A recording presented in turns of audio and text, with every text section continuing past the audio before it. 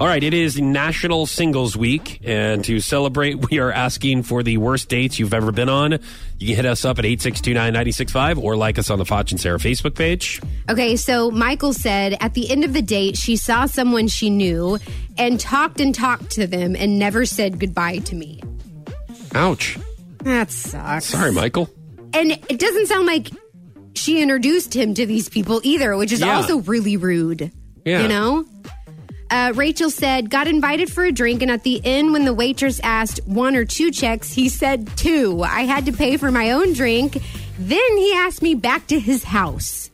I left and never talked to him again. Yeah, if you're going to ask somebody back to your house, at least pay for their food. Buy him a drink. Yeah. Or food, yeah. That or whatever, either way. I'd rather have a drink, but, Either way, yeah. All right, 862-9965, the worst date that you've ever been on. Go ahead.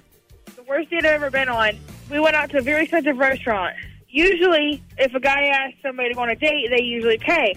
I order. The server comes over, and he goes, it'll be on separate checks. I kind of was just like in shock and awe. I kind of just sat there, and the server saw my face. I think she kind of knew, wow, she wasn't expecting that answer either. Thank goodness I brought my wallet. I never talked to him again. Okay, so there's another example of I'm not going to pay for you. I mean, I think especially the first date, the dude needs to pay. Yeah. Well, I mean, you don't know. As a guy, too, it's kind of scary. You're like, well, maybe she's an independent woman. She doesn't want me to pay for her. Listen, I'm an independent woman, and you can always pay for the date. Yeah, but I'm just saying, you could, there's so many different questions. Like, I don't know when to be traditional and when not to be traditional. When it comes to money, be traditional. Oh, okay. Is that always the rule of thumb? Yes. All right. 862-9965, worst date you've been on. Go ahead. I went on a date with a friend of mine, and it was probably negative 10 degrees outside. And I went to a hockey game, ended up walking home, had an asthma attack at the hockey game, ended up having to walk home.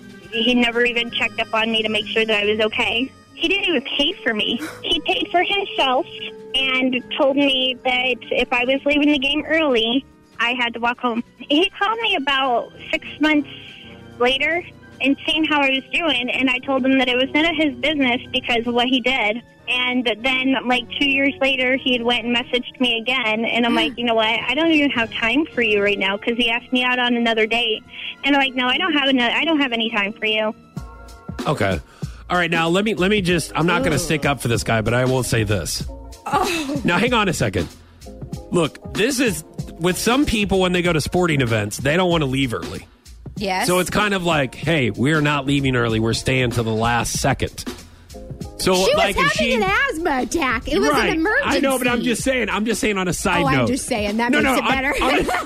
On a side note. Yeah, I know she couldn't breathe, but I'm just saying. But I'm just... Some people are very specific when they go to a sporting event that they want to stay to the very last pitch or the last second. And they're very specific. You do not have an asthma attack during this game.